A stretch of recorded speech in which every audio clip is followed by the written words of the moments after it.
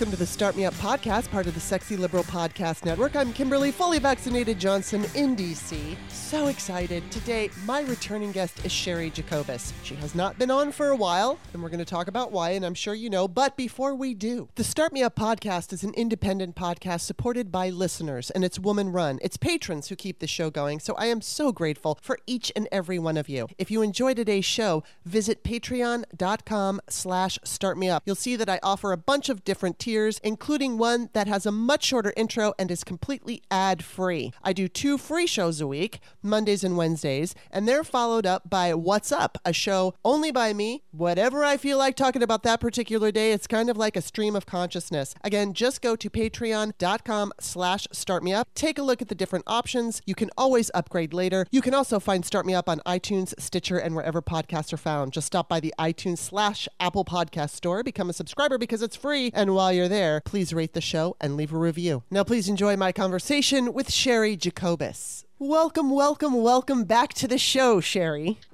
Thank you for having me. It's been a while. It has been a while. Busy. Yes, you have. And so before we get into politics and everything, let's just talk about your good news. Why don't you tell everybody about your good news? Oh, well, the reason I've been busy is because I was diagnosed with cancer last winter.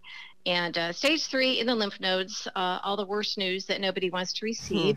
And so I've been very busy with that. And I do want to thank you publicly, you and Joe Walsh, for starting the GoFundMe to help me out, noting that I don't have a partner to help with the finances. And Trump had, as most your listeners probably know, if they're familiar with me, Trump had pretty much ruined my livelihood for a long time. So for you and Joe to step up to the plate, and all the people who helped out, it's been a tremendous relief for me, and for my parents, elderly parents who were very concerned. And I think having that peace of mind contributes to the healing. So I went through the treatment. It was hell, as most people who have had cancer or have had loved ones with cancer. It's not fun. But the good news is that at least for now, they don't see any trace of the cancer. There's no tumor. That's wonderful. Nothing's lighting up, and we're going to check it every 3 months. The first 2 years is when 90% of the recurrence is. But for right now, Kimberly, for the past week, I have been so happy. This is the best news that I could have received, and I hope that it sticks, because I'm ready to get back into life. Yeah, well, I know I talked about it a couple times on the show, and I know some of my listeners donated, so I want to say thank you to them too, because just like you said, everybody who donated. It sucks because this country needs a better healthcare system, and it should not be about GoFundMes. It's so unfortunate, but we all kind of have this fear. I mean, even, there was, I don't remember who and what, but, you're on Twitter, you see stuff, and somebody talked about getting sick, and it might have been COVID. But they got sick and they were in the hospital for some time. And even with insurance, their bill was astronomical. And, it scares the shit out of you. In my case, I had a friend who worked solid for 3 days to get me into Johns Hopkins. The clock was ticking. Locally in the small town that I'm in, not too far from Washington, they were ready to put the port in within hours and have me, show up at the hospital in the middle of the night so I could do 5:30 surgery, all that kind of stuff. And then I find out when I go to Johns Hopkins, because we got in, that they could do oral chemo. There was going to be some that was going to be intravenous, and those are bad days that I'm traumatized by it. I do have some PTSD. There's no question about it. You can be the strongest person in the world, but you're going to have some post-traumatic stress disorder from the treatment. But Johns Hopkins gave me, they're one of the top 4 in the country. But had it not been for the GoFundMe and for the people who helped out, I wouldn't have been able to afford to stay there, because I was technically outpatient. And so I had treatment every day, 5 days a week for 6 weeks. And so, we had to get a place for me and a caretaker. And I had rotating caretakers of friends, family. So I had to have a caretaker during this time. So we had to have a comfortable place that was actually within walking distance of the hospitals, the different parts of the complex that I'd be going to for different types of treatment, because it was daily radiation. And the GoFundMe, that's that saved us. That was everything. So, I'm so it's complicated when you're sick or have a loved one that's sick. And the help matters so much. Mm-hmm. Yeah, and I mean, I'm just grateful. I just hate hearing anybody. I mean, I just looked on Facebook, which I hate Facebook, but a friend of mine who has just been riddled with all kinds of issues her entire life. She has the thing called dystonia, which is rare, and it's like every muscle in your body like starts to shake, and it can be painful. And there was one time this happened to her for like 3 months and it just never let up. And on top of that, she's got hip problems and she's got eye problems. And I just read a thing, she's in the hospital because she fell and hit her hip. And it's like, ugh, you know, and I mean, and I know she's issues with money too. So it's like, I hate it, but I'm really glad that you're in the clear and you absolutely deserve this time where you're just feeling good, because and plus it's fall and the weather's nice. So, well, yeah, yay. And I do, you know, and I'm supposed to be working out and getting exercise. There's some long-term issues, permanent issues in some cases from all the radiation. So, you know, I walk, and then I started doing weights. I have, since the good news though, last week, I have to admit, I've hurt my back because I've been overdoing it. Right. Since they said we don't detect a tumor, you know. So for now it looks good. We're going to check every 3 months, but I overdid it because I've been so excited. And I still, you know, I there was some hair loss, so I've lost about a third of my hair, and I couldn't really afford to do that, but it's okay. I didn't get it shaved off or do anything like that. I just sort of kind of chilling with it all. Well, we're all grateful that everything seems to be going in a good direction. We'll continued prayers for your good health. And, you know, I mean, obviously Joe and I were friendly before that, but it's like you brought us together even more. So even though sometimes he drives me nuts. You know, I know we're going to talk about politics here, but I'd like to also point out there were a lot of high profile people, some celebrities that some of them I knew from our work with America Reads the Mueller Report, some who wanted to do it and couldn't, but there were some people who reached out to me. First of all, the late, great Willie Garson, he was he was one of our readers for America Reads the Mueller Report. He died a few weeks ago of cancer himself. He had reached out to me when I was diagnosed and sent a nice email because we were friendly, and he had done my podcast back when I had it, and he had said, you know, peace and love to you and light. And I said, thank you. You know, nobody wants this diagnosis. And I'm sure at the time he knew of his own diagnosis, but kept it quiet because he was also going to be working on the Sex and the City sequel.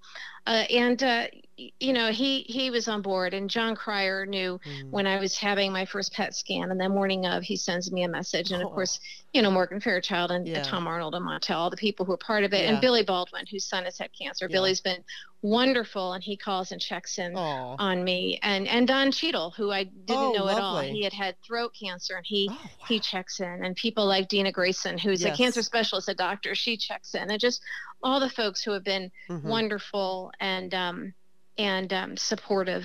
Well, you know, I just have to throw out there, and I haven't told you this, and it's not that big of a deal, but I got a number of people messaging me saying thank you for helping Sherry. A lot of like big profile people taking note. And I mean, it's not that I want the credit so much. It didn't take me more than a few minutes to set up that GoFundMe. But it's like, you know, the fact that, just to point out that all these people cared about you, and they were like, that thanks for doing this, Kimberly, because they care about you. So that's great. I mean, I think that is literally the whole point of all of this, like the beauty and the love. You know what I mean? It's like there's so much fucking awfulness right now. So in this, you know, there's your cancer, which is awful. There's what's happening with the GOP, all of it making this perfect storm. So it's nice to know that there are people who just appreciate you and like openly showing their love. So I am grateful for that. It made and continues to make a very big difference. Yeah, it matters really so much. And I have such gratitude from the bottom of my heart, because I'm always one of those people, I'd never really look to other people for help. I've had to be so independent my whole life. And one of the hardest things in the world is to accept the fact that you do need help and you do need support. So when people step up to the plate, not just with thoughts and prayers, although those help too, they do, but with something that matters and makes a difference, it's humbling, and I'm eternally grateful. Oh, well, you deserve it. And again, We're just keeping those prayers, keeping it positive. But Thanks. now we're going to go to negative because, and I want to warn everybody. First of all, I'm in a shitty mood today, so there's that. Talking to Sherry makes me feel a little bit better. But I'm in one of those, oh, fucking we're doomed things. So that I don't, maybe Sherry will take us out of it, but I don't know. First thing I want to talk about, though, is Colin Powell. So, like this morning, I wake up and I see Colin Powell. This is what on my phone, I got an alert that said Colin Powell has died due to COVID, complications. And I thought, was he vaccinated? And, of course, later, after everybody's come out and said he died of COVID, and that's all they said, and all the GOPers took, vaccinations don't work. Well, then it comes out that he had Parkinson's and he had cancer, and he's 84, which we knew he was older. But it's like that changes the game because if you have, these issues, diseases, then it's going to be a completely different situation for COVID. It's going to make you a lot more vulnerable. And we already know this. But right now, I think John Roberts was talking, basically trying to say that, because he deleted the tweet, and I don't know what the drama is, and I don't know if you've seen the drama on this. I did. Yeah. John Roberts of Fox News, yes, when he's in his tweet was basically this really reopens or the whole debate about the breakthrough and vaccines and do they work and that sort of thing. And that was horrible. Yes. And Jeff Tiedrick is the one that said Colin Powell didn't die because he was vaccinated. He died because you weren't. Yes. Because other people weren't. And that's what happens, as a person with cancer. And, I was first in line to get my third shot because I wanted to be healthy. I wanted to ward off COVID from the COVIDiots out there for people like me. And I'm not 84 like Colin Powell was. But Colin Powell would have died of something, obviously, his diseases at some point down the road. We don't know how much time we have, but modern medicine keeps people alive and functioning and having lives for quite some time. You can live with some kinds of cancer and Parkinson's even. So he died of COVID and because these other diseases made him vulnerable from it. And so the people who talk about, my freedoms or try and put out misinformation claiming the vaccines don't work and they only work for the people who have them. It's like, no, if everybody has them, you get rid of the disease. You don't see polio now. And it infuriates me. But it makes me sad, I guess. You're not having a great day. I'm going to make you feel worse, but it makes me sad for humanity that people are so selfish that they won't even do this to keep vulnerable populations from dying. And for Colin Powell, a hero who survived so much in his life and was surviving these other diseases, for him to die the horrible death of COVID. And we know it's a horrible death. It's unconscionable that we still have people and so-called journalists and people still being given a platform to spout such nonsense about COVID. I think there should be a shunning of people in our society who won't wear masks, who won't get vaccinated. I live in a place where we have more people in the hospital for COVID than any other hospital in the state. And it makes me sick. I go places and people are unvaxxed and they don't care and they think it's okay. And then on Facebook, you have people saying, well, let's keep it polite. It's like, you know what? I think we are past a point where we need to be polite. You have to look at this, Kimberly, as somebody at your door trying to get at one of your loved ones and kill them. They want to put the pillow over the face and you're going to be polite about it. I'm going to rant here, but we are past the point where politeness works. Yeah. This is not okay. There's no debate on vaccinations and whether they work or not, or if they sometimes fail. So I have no patience, and no, I will not be polite for these idiots who are out there, acting like this is about their freedom.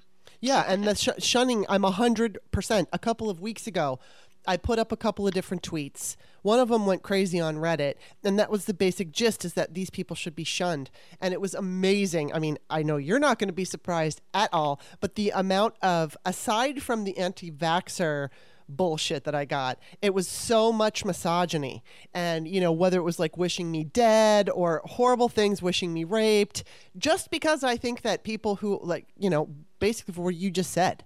And it's just like on top of the fact that we have to deal with this group that, this cult this brainwashed, dangerous death cult, and then throw misogyny on top of it. And it was like, it didn't hurt me.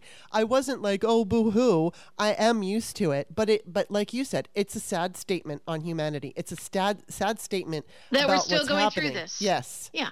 It's just driving me nuts. And it's hard for me. Like right now, I am having, and here's what I'm going to talk about, the thing that I don't want to talk about. And I'll just say this. When Trump became president, my first initial fear, which faded very quickly because it was replaced with Russia, but my initial fear was North Korea. I was so afraid that something was going to happen and there was going to be a nuclear fallout or something like that. Okay, that didn't happen, but then we found out all the other crap. Now, to my new North Korea is Manchin and Sinema. It's like, I can't deal. And I don't even fucking know. I mean, we know what's happening. The Republicans are paying them off to keep them from advancing Biden's agenda. And I'm just like, I want to ask you, because I ask everybody, what do you think is going to happen between now and the midterms? Do you have any hope? I don't know what's going to happen. I don't have a prediction. But I can tell you, I do think that Sinema is being paid off. Yeah. Her personal wealth has grown exponentially. And she is so blatant about it. You know, Manchin comes from a state that it's a little easier to pull the wool over people's eyes. I went to school there. I went to college there. I've owned vacation property there for over a decade. So I don't need West Virginia people to come at me. I know what I'm talking about. I know West Virginia people, and you know, part of my childhood and teen years were just miles from the state line. So I'm aware of what it is, and it's true. And it's a very poor state. And I think he takes advantage of that. The Manchin name is very good, very big in the state. And sometimes that's all people care about, that he is harming the people in the state. But Sinema is a different story. She's acting scared. I think she thought this would be easy. I think she thought it was going to be fun. I think she thought being a senator and stepping into the John McCain role and wearing her funky outfits and being as cool as she could possibly be. And then she finds out this is hard work. And not everybody thinks she's cool. And I think I think somebody got to her. I don't think there's anything personal that she could be blackmailed on unless it's financial dealings, because she's very open about her sexuality. Right, and don't care, exactly, you know? And she seems to kind of flaunt having a wild personality with the clothing and the purple hair and all that. Okay, fine, good for her. But there's something else going on. Her behavior doesn't make sense under normal circumstances. So somebody is pulling the strings for her very blatantly. I don't believe she wants to be a senator. I think she wants to get as much money as she can and go away. And I don't think she's even somebody who wants to be a lobbyist in DC. I literally think she's just building her personal wealth so that she can live the rest of her life in comfort. Interesting. Well, I agree with you that when I see people trying to threaten her on Twitter with like, oh, we're going to primary you, she doesn't give a shit. She doesn't give a shit.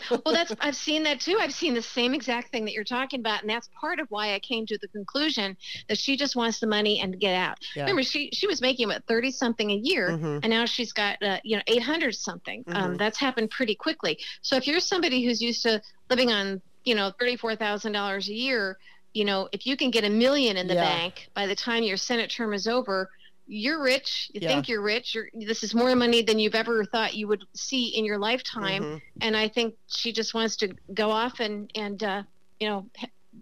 be rich. Yeah, go on her wine tastings and things like that and just have a life of luxury. And then on top of it, Jared Yates Sexton did a tweet thread, just like a mini one, but one of the things that he said was the media has to stop covering hacks like Manchin and Sinema like they're budget hawks or whatever nonsense they're peddling.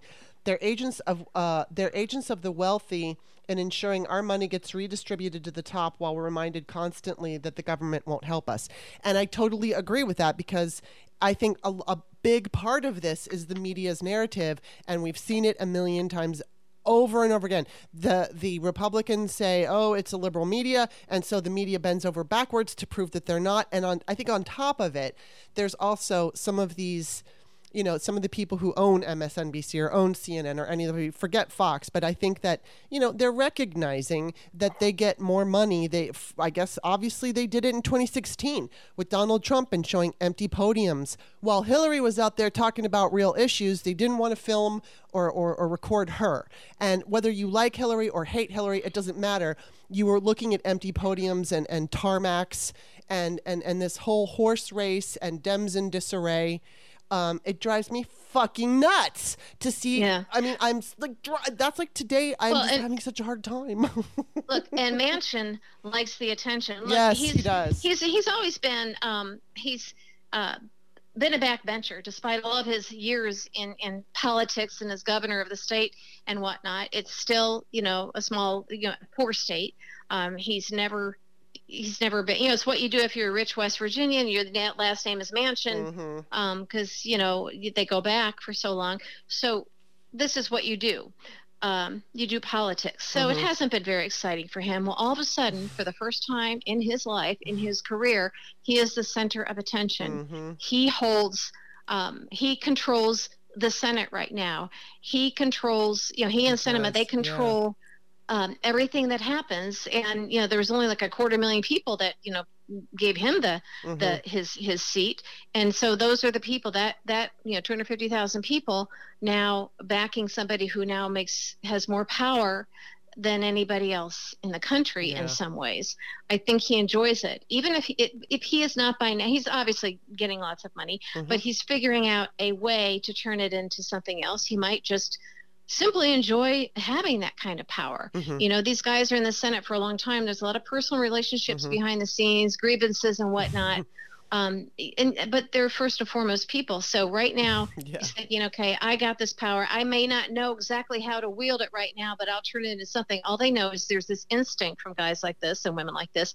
There's an instinct to just run with it and get as much out of it as you can. And he'll figure out how to wield this power and do something with it later. But right now, I think that he and Sinema are in two different spots in terms of this. I mean, obviously, it's campaign contributions. Right. Okay, fine. But I think it's more than that with him. It's ego. And with her, I think she wants out and she wants a nice payday. Yeah. Yeah, I mean, I wouldn't be surprised though if she did go to work, maybe not as a lobbyist, but just somewhere where she could make money for the think tanks. I don't know, or I could also see where she just wants to run off, and But once you kind of start getting money, then you want more money, and once you get that taste, yes, you get the taste for it.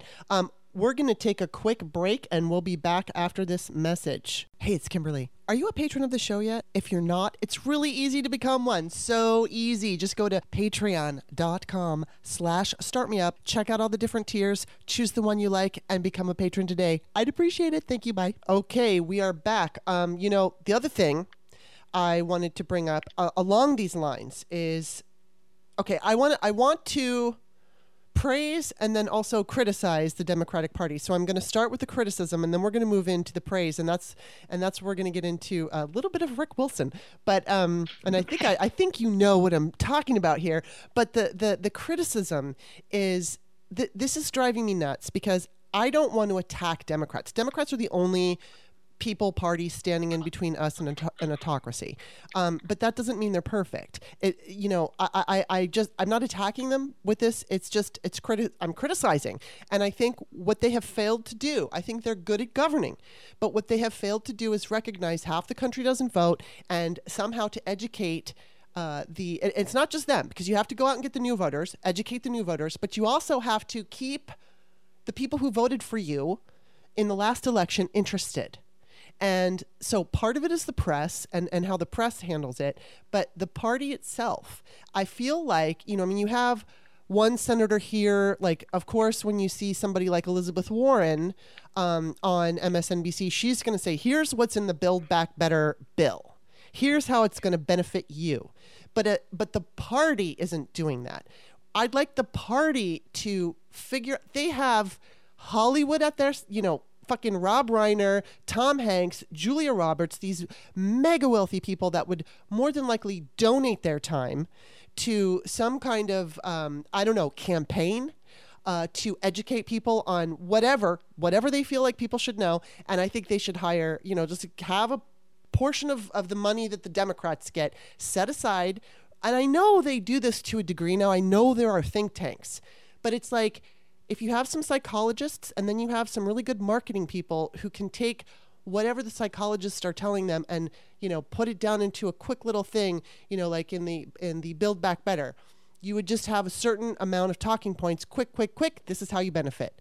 And they're just not doing that. And, it's not up necessarily. The media should be doing a better job, but they're not. So it's like the Democrats, I think, I'll see what you think, but I think the Democrats could be doing more to reach out to people who usually do not vote and also, figure out a better messaging system. And you were a Republican. So I think you were a centrist Republican, but you saw with your own eyes how they work. And I mean, what do you think they could be doing better? Well, first of all, you kind of described something with the stars, what we did with America Reads a Mueller report. We had celebrities reading direct excerpts. We were not in your face. There was no political commentary because you want to, the way you turn out the base is to start with is indicting people and start exposing the crimes of Trump and his allies. And that will also, if it's done in a very direct way, that will also get those people in the margins, the people we targeted in America Reads the Mueller report. There are some Trump supporters, less so now than there used to be, who are Republicans and they vote Republican because they're not getting accurate information. They don't know what's in the Build Back Better bill. They just like with the Mueller report, they didn't really know what was in it because they only watch Fox News. And they aren't, and then maybe they read their local paper. So they're not the cult. They just are unaware. And some of them are older people who aren't on Twitter. They're not on, they might be on Facebook, but they're just not accessing the information that we get. People like you and me and most people we're talking about, because we think, why doesn't everybody know this? How can they still support Republicans and support Trump knowing this? Well, they don't know. Close elections are won or lost in the margins. So you have to nibble around those margins and target these people. And it's not exciting. The way you target them does not energize the base, but you do exactly what you're talking about. You educate them and you keep pounding at that while you also are walking and chewing gum at the same time. You're pounding away, putting out the truth on COVID and on all of the Trump scandals. So that, and just fighting back. I think a lot of us are doing a pretty good job of working to beat back the misinformation on COVID. What I do on Twitter is I don't engage them anymore. I hide their replies and I report them. I hide replies and I block. I don't give them oxygen. They need my Twitter followers, by the way. If you're not following me on Twitter, it's at Sherry Jacobus. But they need you as their host body. So you don't let them do that. But it's a lot of work for activists like this that are out there, particularly those of us who have been sick and need to now go make a living. But I think you're right, that the Democratic Party needs to do more. This isn't the 90s or the early 2000s. This is a whole different time. And in some ways, they're not, maybe they don't want to, they're not willing to accept that this is where we are. They seem to want, a lot of them are kind of old war horses, dinosaurs in some ways. They seem to want to get back to the old way as quickly as possible. And I think in some ways, maybe that's why some don't really want to go after Trump for his crimes and his family and his allies, because they're thinking that'll disrupt things. And there's like this goal, like, well, we're going to get past this, and the goal is to get past this in the best way, in the easiest way possible, so that we can go back to the old ways. We don't want the old ways. No. The reason you've got so many former Republicans, I'm an independent and I vote blue now, is because we know what the old ways are. Our eyes have been opened, and we saw where it took us. And I left the party the minute they nominated Trump, and I had certainly had problems with the party over the years, but that did it for me. There was no room for people like me. It was corrupt, and I knew it. So if the dinosaurs in the Democratic Party who run it and have leadership positions think that we're just going to go back to the old way, they're going to piss off a lot of people who simply won't come out and vote. Biden is president and Democrats have the House and the Senate. Well, Senate's weird, of course, and a lot of money that people donated to go towards those causes ended up in other people's pockets. And so we didn't do as well with the Senate, and certainly not as well with the House as we would have liked to build a cushion to against the expected losses in the next year's midterms. But, you energize the base by getting the bad guys. There are a lot of people who voted blue, people like me who realize, okay, if there's certain policy agenda that I've preferred over the years, I have to accept the fact that my party screwed up, and that whatever happened, we ended up with Trump. So that those things that I've always kind of liked, most of them are going to go by the wayside. Right now is an anti-corruption agenda. That's what I want. But also part of corruption is fraudulent spending in the budget. You can cut out waste and fraud, and that's a good, looking at budgets and how money is being spent, and making sure, frankly, that we tax the gazillionaires, which sounds very not what Republicans think, but when you're looking at fairness and anti-corruption, this isn't capitalism like in the Reagan years where a CEO made, 30 times what the average worker did and had the nicest house in town. They now own islands and planes and make 300 times what others do or more. And fly into space, This is not your daddy's capitalism anymore, so people should stop acting like it is. No, but this is just realistic. But as a former Republican, my immediate agenda would be to be a part of a coalition to help the Democratic Party be a governing coalition for a long, long time. I don't want to see the Republican Party come back anytime soon, because the people who are involved in it, if they suddenly change their minds about Trump or because they have to, because they see which way the wind is blowing, I don't want to sit at a table with them. I don't want them in charge. They are bad people, and character does matter. I want them to die out. When they can no longer be a part of it, then maybe there's a younger version of something resembling the good things about the Republican Party that at least help make it a strong two-party system. But I don't want that now. So again, people like me want the corruption cleaned up. We want the bad guys, Trump and his thugs, held accountable. And if that doesn't happen, we're kind of out. So to get, you have to do both things. You have to educate people who care about that would care about the stuff in the Biden agenda if they knew about it, if it was pounded. And so that way, if it's good stuff that moderates who maybe Republicans can support once they find out how crooked Trump has been and how we can never go back, those are those margins I'm talking about that you nibble around. You have to target those people carefully. I don't think that's happening. No, it's not. And I think we've got half the country not voting. That's a huge pool. It's like we shouldn't be trying to convince these, they're called the myth now, but these swing voters, I don't know how anybody at this point in time could be a swing voter. But stop trying to worry about them. Worry about the people who aren't paying attention. And you can get, I think, and I've said this before, if Biden would do a thing where he just talks to us, the fireside chat idea where he's not standing in front of a podium in front of reporters, that he's just talking to the American people and saying, look, this is what we want to do.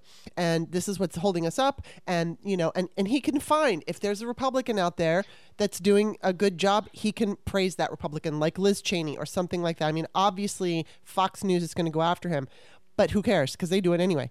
And my take on this is that if he were to do this on a regular basis, doesn't have to be every week, but just on a regular basis, count on him, whether it's even just online. Of course, they would play it on television, and I think it would get to these local TV stations where a lot of people, when they're not paying attention and not voting, they catch a little bit of the evening news, and then their friends tell them something, and it's word of mouth, and it's like, oh, Biden said this. Right now they don't know.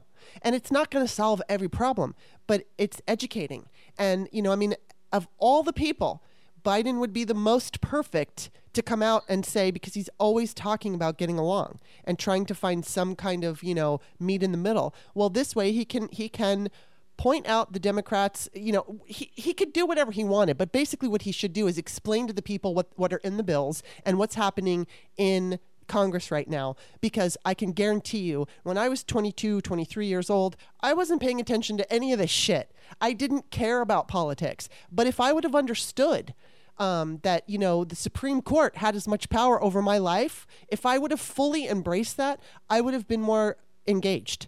And I think that's all it is like there are people out there, it takes one thing, make it personal.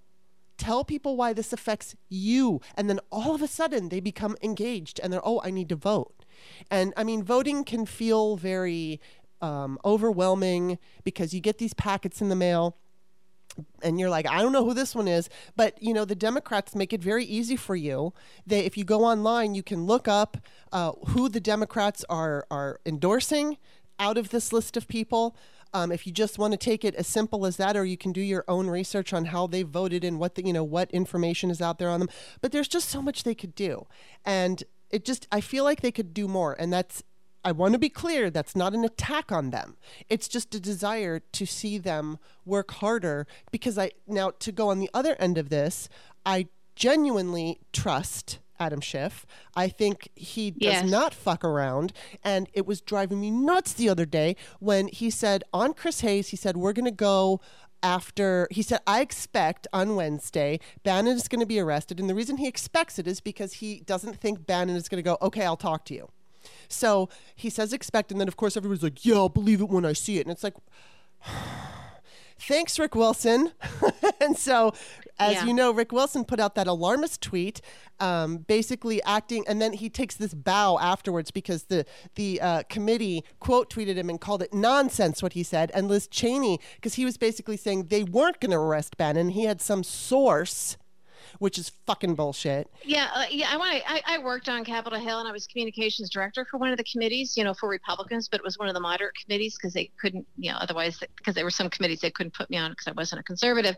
I know how the committees work. I can guarantee you that there was nobody on a committee who had any information that was giving a Republican super PAC operative known to be a grifter, secret information that other people didn't have. But this way, Rick got attention. He gets people sending him money, and then he can either claim that he was right or that he caused them to take some action, because it wasn't long. Because Liz Cheney responded to it and said, this isn't true. I mean, she spanked him. And then she said, we'd be putting out a statement. So then everybody's like, oh, they're only putting out a statement because of Rick. Yes. No, they weren't. No. I can guarantee you that the committee was actually putting out a statement on the subpoena. Since that was on the table, that's what they were doing. That statement was coming out anyway. I can also tell you that it takes a long time to get a statement through committee, because I used to write them. I would draft them. And it's not like a congressional office where, you got the press secretary and maybe the chief of staff sees it, usually just the one member of Congress. On a committee, you've got a chairman, and in this case, co-chairman. You probably got some senior staff. They probably even might want to run some of this stuff by the Speaker's office, since this is a special committee on the January 6th committee. So there's absolutely no way that this happened. I don't know if Rick has ever worked on Capitol Hill. I don't believe he has. I've known him for years, long before he was famous on Twitter, and we've been friends and allies. But the stuff that's happened with the Lincoln Project has had me incensed, because they took advantage of the situation and actually harmed us, I believe, by putting so much money in their own pockets that could have gone towards building a greater Democratic majority in the House and the Senate. I know AOC touched on this and they attacked her, but having tens of millions of dollars go into their pockets instead of going to House races. By the way, the average successful House congressional campaign costs about $2 million. And in 2020, they were supposed to gain seats. They lost a net 10. And you're supposed to gain seats to build that cushion of security against the expected midterm losses. So Democrats, there's a very good chance they'll lose the House next year. And I think you can look at Lincoln Project as one reason why. Same as some of the money that could have gone to help with the Senate. So people just need to be very careful who they make their heroes. I get attacked on this I know. for saying this a lot, but it's backed up by financial statements, by investigative pieces. I mean, this has been all over the place. I had a hint this was happening when I saw early articles coming out where they were saying, we have this great ad that we're running on Twitter, and it's hard hitting. I'm thinking, well, first of all, hard negative ads don't work on persuadable voters. They get the base ginned up, but they don't work on persuadable voters. It alienates them. But secondly, no reporter was making, when there was no information on, okay, where is this ad running and how big is the buy? And all of my decades of experience in politics, I've never seen anything like that. Bill Kristol's group, they'd say, this is who we're targeting. This is where it's running. This is how much the buy is. And that's just standard operating procedure. So from the beginning, things were looking a little bit hinky. And then you think, well, okay, so a bunch of guys got rich off it. That's Citizens United allowing them to do it. But then when you look at the numbers and you look at the results of the election, and especially since there were studies that came out that said they had no impact, again, because they weren't really targeting persuadable voters. They were putting these ads on Twitter, getting everybody to open their wallets, because they were hard-hitting ads and pretty cheaply produced. Yeah. And that was it. And so it was, you got to be careful. I don't have a personal vendetta against those guys. And it bothers me when people come at me on Twitter saying, this is personal. What's your beef against them? I know, they do it all the time. And acting, it's not. It's like if you follow me at all, you know that I call this stuff out on any side, because this is damaging. There are legitimate groups out there that are doing good work, and you can always give directly to candidates. But when people are giving money that they think is there to help elect Democrats, and it's not, you fool me once, shame on you, fool me twice, shame on me. So and I mean, I was trying very hard to give them the benefit of the doubt, because I do recognize, although I don't believe we should cheat, and I don't believe we should behave exactly like the Republican Party is right now. We shouldn't break rules and all that. But it's good to have aggressive fighters, because Democrats are not very aggressive. Occasionally we have some, I look at somebody like Adam Schiff and I think he's a real badass, but I mean, he's not like this attack dog. And it's not that I necessarily think you need an attack dog, but we are in new territory now, because the Republican Party is not behaving like anything we've ever seen. And definitely voters want to feel like, I think Eric Swalwell does a really good job of coming off, with an aggressive attitude, but not breaking rules, not going over and being nasty. It's not that he's nasty. It's just that he says what needs to be said, and he doesn't hold back. And he's not afraid, he's not afraid to say fuck or something like that. And, it doesn't really mean anything to say fuck, but people they feel like, okay, somebody's got our back. They're looking out for us. And that was the thing that I don't like. Basically, I have worked enough with grassroots organizations. When I was organizing the ERA rally, I hate to say this, I genuinely hate to say this, but there were petty disagreements and petty arguments, and it's really difficult, because I know that that's happening. Not necessarily with Stacey Abrams people. I think Stacey Abrams is unbelievable, and she knows what she's doing. But it's getting people to work together for Democrats really can be a fucking headache. It's like, oh my God, I try not to talk about it too much, because the ERA is very close to me. But, and I want it to succeed and all of that, and I don't want to call anybody out. But it's like you have all these personal, it's happening right now. There's something going on in Twitter chat rooms, and there's fighting going on. I'm in a lot of them, excuse me, and I try to stay out of it. I don't chat with people on DMs, especially in these big groups, because what happens is drama. I'm going way off the rails here, but bringing it back to Rick Wilson, I figured that, okay, I can say, I don't like what you did before. I don't like how you've behaved in the past, but if you're willing to help the Democrats, then I'm okay with that. But everything you just said makes me not want to support him or them. Yeah, I think they should. It was George Conway when he got what he needed. Yes, I never liked that guy. I think now, they're still overpaying people. I don't think they're bringing in the money that they were, because the smart people kind of get what the grift was. But there's a lot of rank and file people on Twitter who haven't seen the many articles exposing the corruption and the grift and the lies and the generational wealth comment that Steve Schmidt kept repeating. Yeah, generational wealth was bad. I have a friend who's a former Democratic operative and has held office now as an independent, and he's very smart. I'm not going to say who he is because he's well known, but he said at the time, they really had something there that they could have done some good work with. But again, from the beginning, the fact that it was all political consultants and no other people, Bill Kristol's group, they hired the political people and they certainly pay them, but it wasn't primarily political consultants. So right away, something doesn't look good when it's all political consultants. But this friend said they should have each, when they saw how that they really had support and that there was a space for them, they should have each taken $1 million, and that's a really, really good payday for one cycle, and then just kicked ass the rest of the time.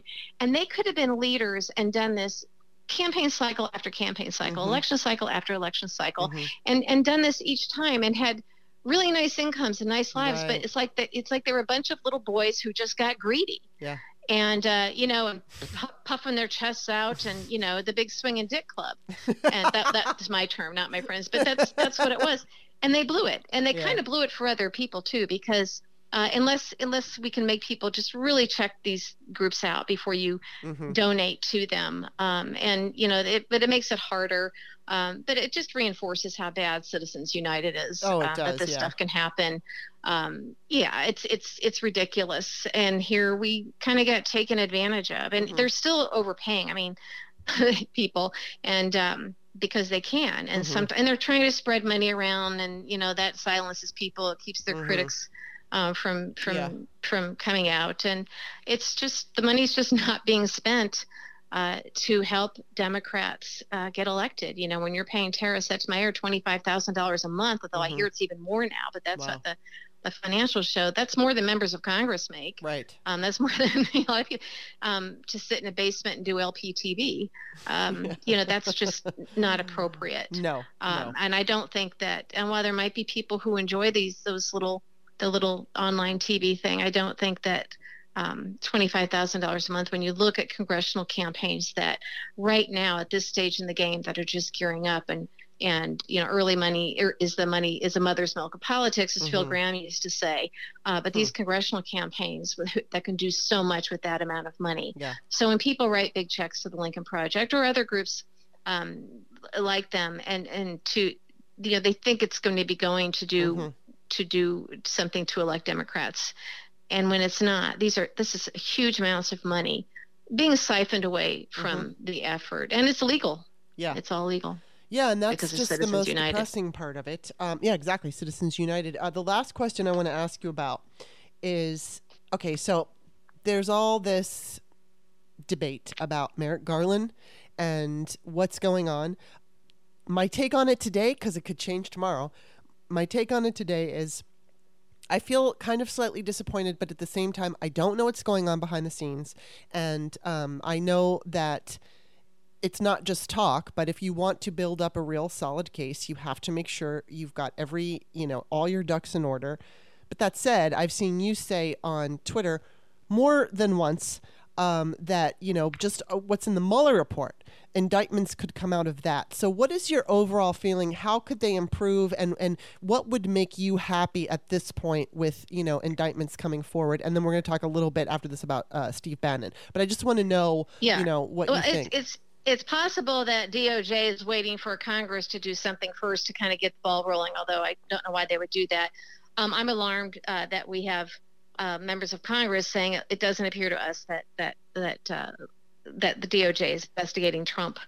That is very alarming. Yeah. And the fact that they cannot confer with the White House and won't, we don't know if Merrick Garland is doing his job or not. And this notion that we're supposed to just trust him is also a little bit frightening. And we have Joe Biden, President Biden, who came out the other day and said, yes, I think these people should be indicted if they're guilty. And then DOJ quickly comes out and says, hey, we're separate from you. However, I think that when it gets to the point where it's clear that DOJ is not doing anything, when the statute of limitations starts running out, it's getting close, that's when it's clear he's not doing his job, and he should be fired for that, because when there are obvious things such as the 10 counts of obstruction of justice in the Mueller report and others it's already done. I mean, my gosh, you don't need to go do anything else. Trump was sitting there talking to Lester Holt on NBC News, yes. committing obstruction of justice. Yeah. This is pretty cut and dry. So when that becomes clear, and I did answers from Legal Eagles the other day, I posted this on Twitter, but I wanted to know if the January 6th Congressional Committee does enough work, and if it's clear that Garland is not doing his job, can he be fired? And is there enough there where they can just pick up and take something from the committee and use it? Well, the committee, I'm told now, is doing different types of work. They can't get everything done. My fear is that Garland is sitting on everything, and it doesn't matter what the January 6th committee comes up with. I'm also concerned. Well, I'm glad that they're moving on the Bannon stuff, which you said we'll talk about, they should be able to do the same. They don't have to go one at a time. Right. Yeah. I don't know. Bannon might be the easiest because he was not a White House employee in any way, shape, or form. But it is concerning that so much seems to be blocked so far. We seem to be getting clogged here. And you can do more than just Bannon. And if they think they can get Bannon and we're going to be happy with that, they got another thing. I know, right? For those of us who have been harmed irreparably by Trump and his thugs, including his thugs in the media. By the way, I don't know why Jeff Zucker hasn't left CNN. He said he was leaving by the end of the year, and my fear is that he's going to stay. Sidebar there. Then we're going to be getting into an election year, and they're going to say, well, it's an election year. We can't do anything. Yeah. We're going to have, what I would like to see is a list of somebody put together a full list of when the statute of limitations runs out on these various crimes. But something has to give. You're saying, you go back to your question, what would I like to see happen? I want to see something happen so that there's some momentum. And otherwise, you're going to have a lot of people who simply won't vote because we worked our asses off to elect Democrats. And to see this happen is not okay. Yeah. It means they're all in on it. They're all protecting each other. And it doesn't matter if there's an R after the name or a D, but we almost lost it all on January 6th. And if they can't do anything about that, if they can't do anything about the Mueller report, if they can't do anything about the cases that were shut down by Southern District of New York upon the orders of Jeff Sessions or Bill Barr, and I know for a fact that these are things that did happen, and everybody's silent about it. When Jeffrey Berman, who used to be Southern District of New York head, was asked to testify under oath behind closed doors in front of Congress, to a congressional committee about Bill Barr trying to fire him. He carefully negotiated very strict limits on the questioning. It could only be about his interactions with Barr about that matter, because the last thing he wanted was to have to answer questions about, did Barr, did Sessions, did Whitaker even tell you to shut down investigations that were getting a little bit too close to Trump and his thugs? Yeah. And I'm told by people who know about this stuff that is something that will never come to light because that's just too scary for people. Yeah. That's just too big and implicates too many people and would crater any trust that we have in the FBI, Southern District of New York, and other bureaus, other law enforcement. And so there's going to be so much. We might get some crumbs with Bannon. We might get one or two things with Trump. I hope something puts behind bars. But I hate to say this. I just think that the vast majority of this stuff is all just going to be swept under the rug. Yeah, I agree. I sadly agree. I mean, I hope that we get enough that all hope is not lost. I hope that, there's enough faith, hope, whatever in our system that people stay engaged. But I agree with you. And it's not going to be, we're used to seeing this. I mean, that's why you're saying this, because we're used to seeing people who are in powerful positions they're protected. And then really, they get TV contracts. Yeah, exactly. Corey Lewandowski. Yeah. And, I mean, I lied. I said this was the last thing. I do want to talk about Bannon, and then I want to talk about your tweet thread, and that will be the last thing. So with Bannon, I'm going to go with what's his name, Adam Schiff said. I'm just going to take him at his word because I see no reason for him to say, oh, I expect we're going to basically arrest Steve Bannon on Wednesday. He's not going to say it and then not do it. He's going to fucking do it. He understands the consequences. These people do whether or not they're in a bubble and they're not fully grasping what the public wants. I know Adam Schiff does. He does not mess around, and he's not just going to say it. So it'll be interesting to see what happens. And I think what I want to ask you about and talk to you, there is, the fear, I guess, and people have talked about the fear that the Democrats would have by punishing. I think it was even Rob Reiner. Like, we can't be afraid to punish the bullies because we're afraid what the bullies are going to do. And I think that's kind of like the feeling here is maybe Democrats are worried that if they are too hard on the criminals who committed crimes, that it's going to hurt them politically, or that it's going to come back. And I mean, my thought on this is, if the Republicans take over, that's it. we're done. The country's done. We're not going to have another election where the Democrats have to worry about what the Republicans are going to say, because the Republicans are never going to let them back in. They're going to take hold, and that's what they're going to do that. But now they'll impeach Biden no matter what. Exactly. Behind the scenes now that they're negotiating, look, you don't do X, Y, and Z, you won't get impeached. This is what they will do. In fact, there's some even talking about making Trump the Speaker of the House, because you do not have to be a member of Congress to be Speaker of the House. These are all things that can happen. So if it's just about, okay, we know you guys are going to win the House back next year and maybe the Senate, so we're not going to hurt you too much now if you promise not to hurt us then. Right. And it's very possible that's what's happening. And that's frightening. That's sickening, and that's wrong. Horrible. It's wrong.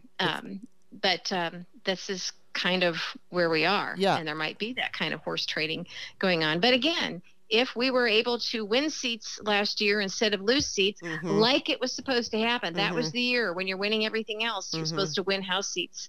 And people were donating to that effort. And half of that money, got siphoned away to build personal wealth. And so it's very important. I also think that there's going to be a lot of voter suppression. There's going to be a number of reasons why the Democrats could very easily lose at a minimum the House, possibly the Senate. And it's because we haven't taken these issues head on. It's because we're pretending they aren't as bad as they are. It's sort of like when Nancy Pelosi blew past the Mueller report because there wasn't proven criminal conspiracy with Russia. Well, then we find out that the scope was collusion was there, but they weren't looking for collusion, and they found obstruction of justice, and so Democrats decided to let it go. Remember how they also, when Roger Stone and Michael Caputo were caught lying under oath to Congress about their contact with Russians, a Russian who went by the name of Henry Greenberg. Here in the States, they were caught lying under oath, and Caputo was like, "Damn you all to hell," to Congress, claiming that he had to cash in his daughter's college funds to pay for lawyers. He still kept his Florida vacation home. We later find out that he lied, that Stone lied, and they found out because Mueller caught them. Mueller had their communications catching them lying. Well, you know what? Rather than refer Roger Stone and Michael Caputo to DOJ for indictment, which of course Jeff Sessions was AG at the time, would have let them off the hook. But at least you get that on their record. Instead, they let them amend their testimony. They let them get away with the lie. Well, I'm sorry, but if they had if Congress needs to do their part, even if they couldn't control what DOJ was going to do, because what happened was that Caputo slid by that. He was able to slide by that with that lie. Yeah. And by the way, he and that Russian, they knew each other. They both had mailboxes in the same little, storefront there in mailbox storefront in Miami. They knew each other, so he was lying about a lot of stuff. Caputo went on then to go to HHS, where he was able to do his best to kill 700,000 people, wanted COVID spread, wanted kids to get it. You really think that he would have had that kind of credibility to do that had Congress referred him to DOJ for indictment? Now, he would have slid by on the indictment because Sessions would have let him off the hook. But I don't think he would have been chosen to go do that at HHS. There's at least there would have been some damage with Stone on that stuff, and he couldn't have gone to basically lead his own separate cult.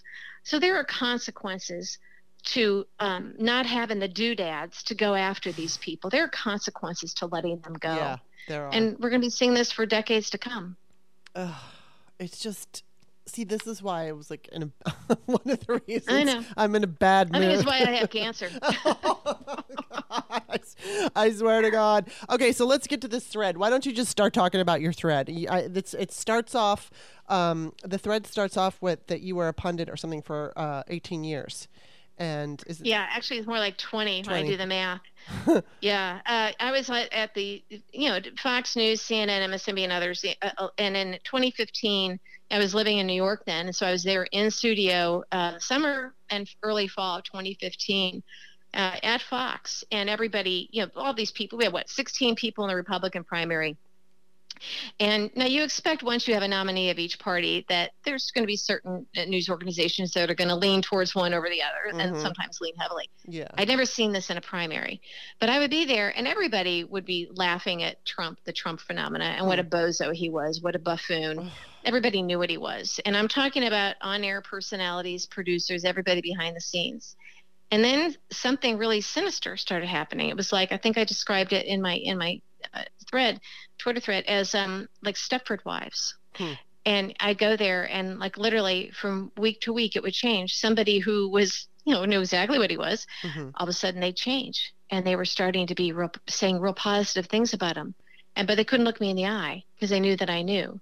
And something very odd and weird, it was chilling that when this happened. I thought, what the hell is happening? This is weird. It just felt weird. Yeah. Because nobody would think that Trump was anybody. Right. And it kind of took me a while because you don't go looking for this stuff. I just knew there's something really bad going on here, something really weird.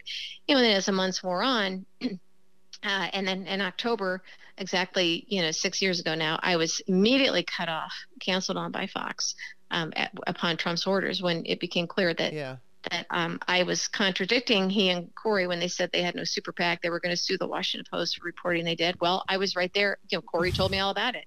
The friend who first approached me to come work for the campaign. Wow. And I only agreed to a courtesy lunch because he was a friend. He was headed over to work at the super PAC. He was working on the exploratory committee.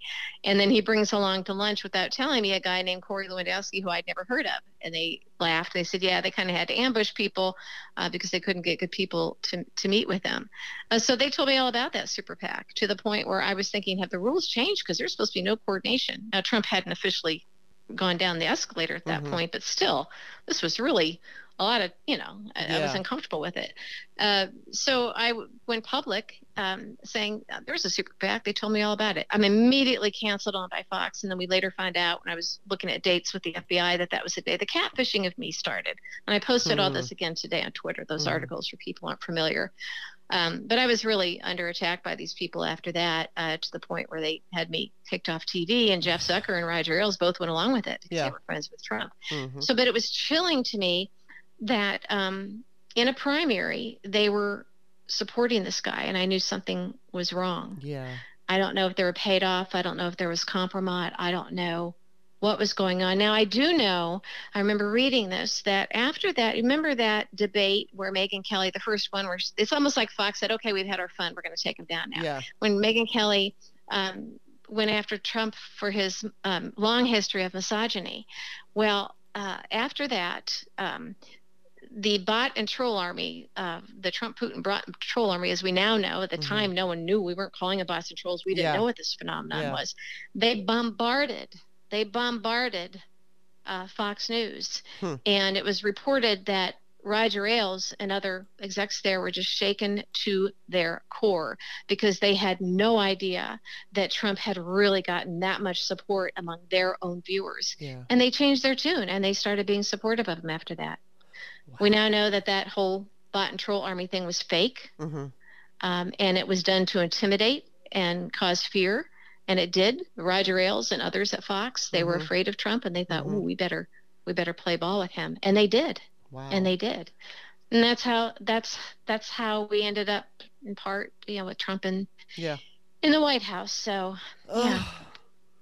it's just so overwhelming. And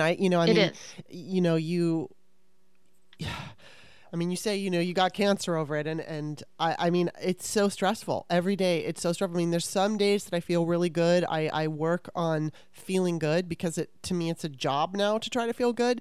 When you're constantly being bombarded and Twitter isn't real life. We all know this. But when you're on Twitter all day long, you're getting the breaking news. You're getting everything. And not only are you getting the breaking news, you're seeing how, going back to Rick Wilson, seeing all these Democrats. I mean, you should have seen, there were a couple women who came on, both you and I were, it's like, we weren't saying that the 1-6 committee was going to be perfect and wonderful. We were just basically saying he doesn't have a fucking source. And he's bullshitting you. It was all a fundraising moves, and he doesn't know things. Only I can do it. That's very Trumpian. Yes. I know things the rest of you don't. Yes. And it was a big, long thread, and then there was a video where you go to a certain spot and there's the fundraising pitch. Yes, that's why you need exactly. And it was just so fucking annoying.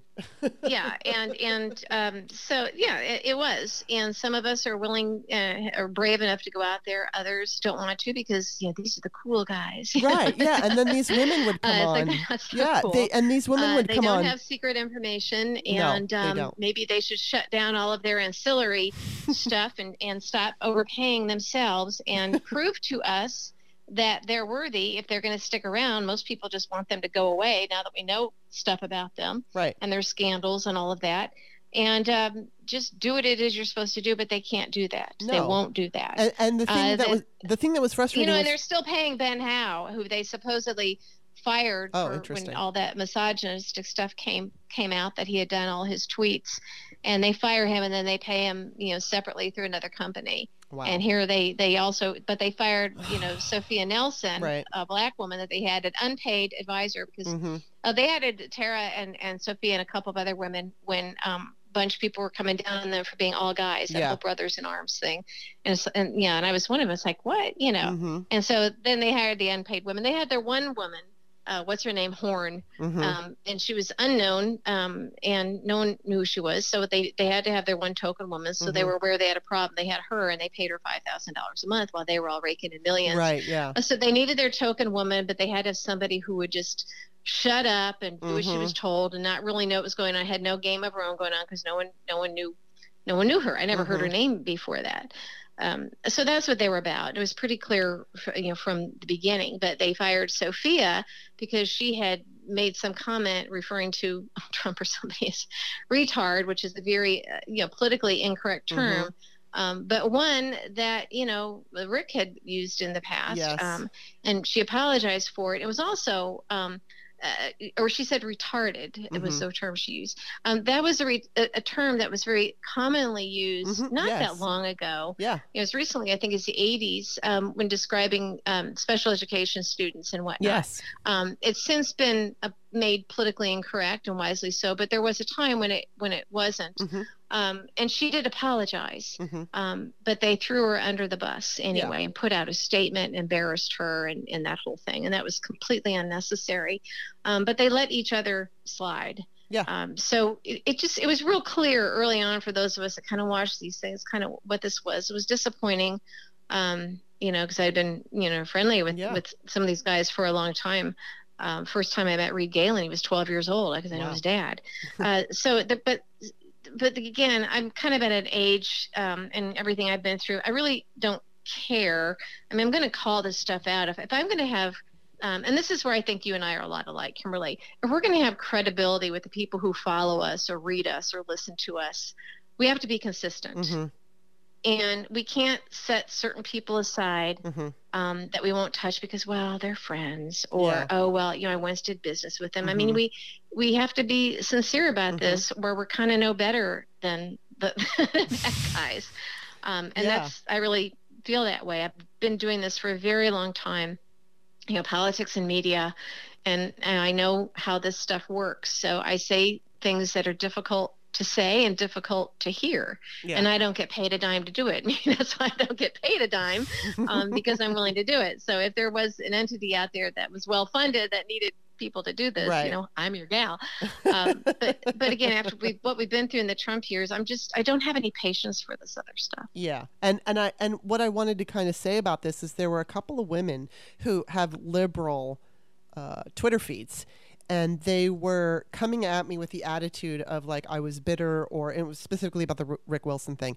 And they make it personal. They make it personal and petty, and it's almost as if they're it's like they want to date him and I want to date him, or I mean, it's like it's so weird because it's like, why are you defending him so? I mean, and coming after me and calling me names because I'm just basically calling him out for lying about his fucking sources, and it's not, I mean, people kept saying, are you bitter? It's like, well, yeah, I kind of am bitter about them because I've tried very hard to say, look, I am willing to put aside some of my feelings about what they've done in the past, if they're going to truly help the Democratic Party. And then after the article that came out earlier this year that basically exposed them for covering up for a pedophile, talking about generational wealth, that whole bombastic article.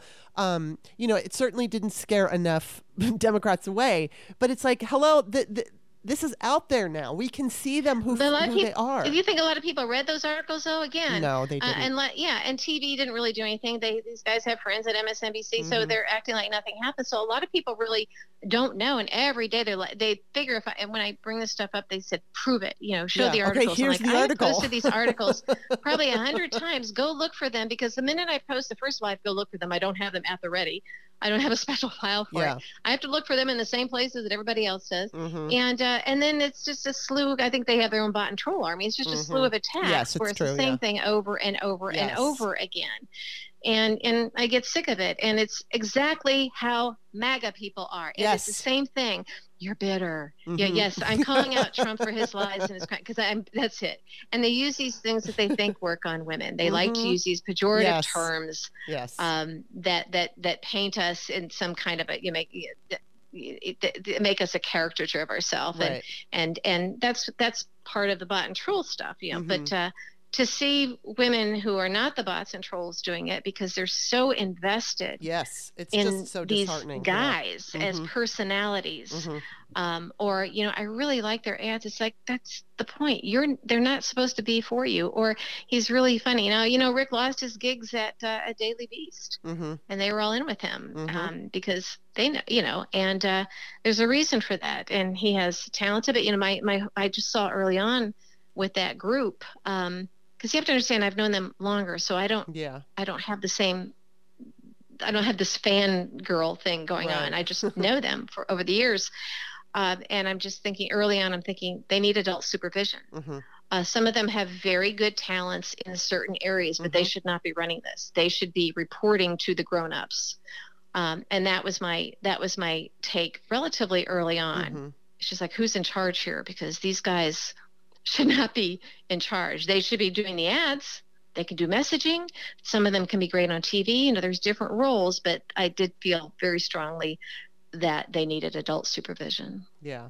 And it's not there. And, it's just, I don't know. This is how I feel every day. I'm like, I don't know. I'm so afraid. I don't know what's going on. And it's just, it's really tough. It's very tough to try to keep sane during these insane times, during these times where we haven't been here before. We have people fall, Democrats definitely, they fall in love. They say Democrats fall in line, conservatives or Republicans. What's the deal? Oh no, we fall in love, they fall in line.